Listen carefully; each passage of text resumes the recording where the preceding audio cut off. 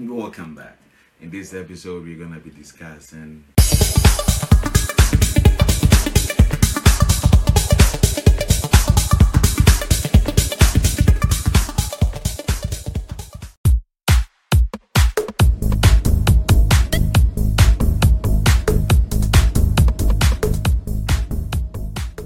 The Master Mason. An address to new Masons, looking at the 3 craft degrees. In the 3rd ceremony in craft masonry, a brother is raised to the sublime degree of a Master Mason. It is indeed a sublime degree, which, as a full member of the craft, a Mason may study for years without exhausting it. Any interpretation in this article must necessarily be a hint only. Yet a hint may stimulate a Mason to reflect upon it himself, and to study it more thoroughly in the future. In the 1st and 2nd degrees, the candidate was surrounded by the symbols of architecture, nature, and science. In the 3rd degree, a different order of symbolism is found, cast in the language of the soul. It is life, tragedy, and triumph. To recognize this is the first step in interpretation. The second step is to recognize that the 3rd degree has many meanings. It is not intended to be a complete lesson in itself, but rather a signpost pointing out paths to follow, a new departure in the form of an awakening of all the faculties. It is like the unfolding of a drama, or a work of art or symphony to which one may evermore return to find new significance and implications. The 3rd degree is indeed a drama. It is the drama of the immortality of the soul. It sets forth the truth that whilst man withers away to crumble and decay, there is deep within him that something that will never perish. So, what does this raising ceremony of the 3rd degree signify? To have the answer to this question is to have found the key to open up all the meanings of the degree. The life of a man is organized into a number of groups of experience. Some of these experiences are incidental to our passage through time, from childhood, through manhood to old age. The most difficult of all to deal with is that made up of the evils of life, such as hard experiences, sin, defeat, suffering, disease, pain, loss of friends or fortune, enmity, treachery, crime, wickedness, sorrow, and death. Herein lie our greatest problems, our most trying ordeals and severest tests. If we can find the wisdom to deal with these, if we can triumph over and solve these problems, our characters will be secure, our happiness assured. Evil, in the form of a tragedy, is set forth in the drama of the 3rd degree. Here we witness a good and wise man, a builder, working for others, and giving others work. This is work of the highest order, dedicated wholly to God. Through no fault of his own, he experiences tragedy from those he would call his friends and his fellow Masons. Here is pure and absolute evil, a complete picture of human anguish and sorrow. The ritual explains how the craft dealt with this tragedy. The first step was to impose the supreme penalty on those who had possessed the will to destruction. Therefore, they had to be slain, lest further tragedy would follow. Hence we learn the great truth that the greatest enemy man has makes war upon the good of mankind. Our response to such heinous crimes is that no quarter can be given. Throughout history, sound and proper justice has, and never will permit, any compromise. What of the victim of the tragedy? Here is the most difficult and profoundest lesson of the drama of the 3rd degree. It is difficult to understand, and difficult to believe without a true understanding of the implications of a spiritual life.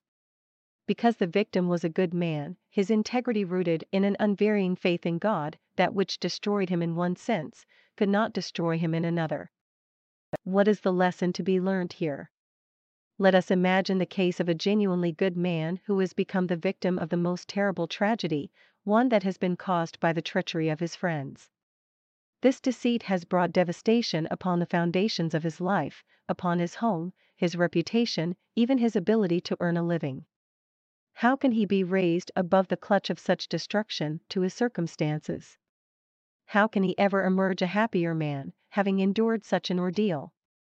This is achieved by the effect of his spirit rising to the level of forgiveness, or resignation, or even self-sacrifice, by refusing to stoop to retaliation, or even to harbor thoughts of bitterness.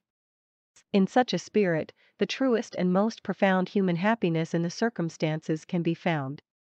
The secret of such power is in the third degree, symbolized by the tragedy of Hiram Abiff.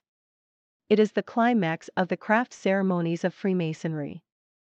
It stirs men to serve the truth by steadfastly maintaining their noblest aspirations even in the face of appalling adversity, out of which can rise a more perfect tribute to our Masonic ideals. Next in importance, and in many ways equal in interest, is the strange and captivating search for that which was lost. This has an historical background. To the early Jewish people, frequently a name was peculiarly identified with a person. It was held in reverence. Hence, it was often secret. Hence, a substitute name was used in daily life. In particular, the name of God was held in extreme reverence. This holy name was never pronounced above a whisper. After a while, it was only spoken by the high priest, and then only when alone in the Holy of Holies on the Day of Atonement. It is understood that at the time of the Babylonian captivity, the high priest was killed before he had the opportunity to pass the word on to his successor. Hence the word was lost. All this appears in the ritual in the form of a story or fable, called an allegory. So why does the ritual not explain fully and clearly the meaning of this symbolism? This is one of the genuine mysteries of the third degree, which leaves the candidate to find out the meaning for himself. It provides him with one of the most important challenges in his career as a craft Freemason. Freemasonry's brotherly love began with the close ties of our forefathers, the operative Masons. Living together, working together, planning together and protecting each other soon made men learn to love each other. Through their early and simple ritual, it may well be that the 5 points of fellowship had its origin. It would have united them in one sincere bond of fraternal affection. We can summarize this remarkable concept as follows. In stretching forth the hand of friendship, and a pledge of brotherly love to render him assistance.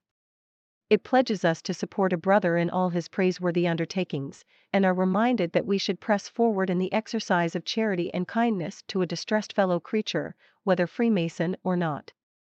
A brother, when at prayer, in his devotions to Almighty God, should always remember another brother's welfare as his own, when the petition and prayer for self intermingles with aspirations of benevolence for a friend. It demonstrates that a brother's lawful secrets, when entrusted to us, we should keep as our own.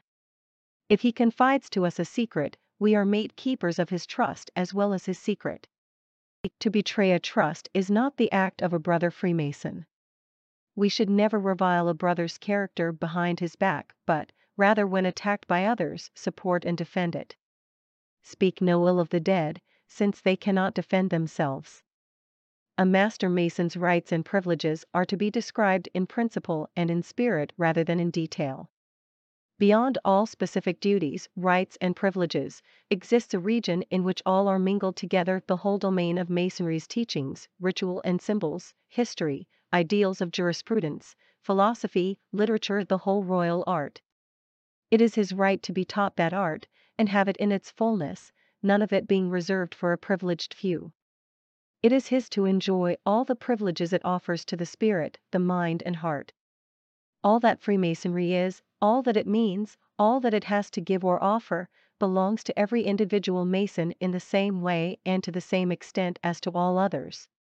However onerous one's duties may prove to be, or however rigidly rights may at times appear to be regulated, such burdens sink into nothingness by comparison with this one privilege, that Freemasonry, in all its height, breadth, length and richness, belongs to you, to use and enjoy. With acknowledgement to Masonic Service Association of North America, tried and proven, a lodge system of Masonic instruction.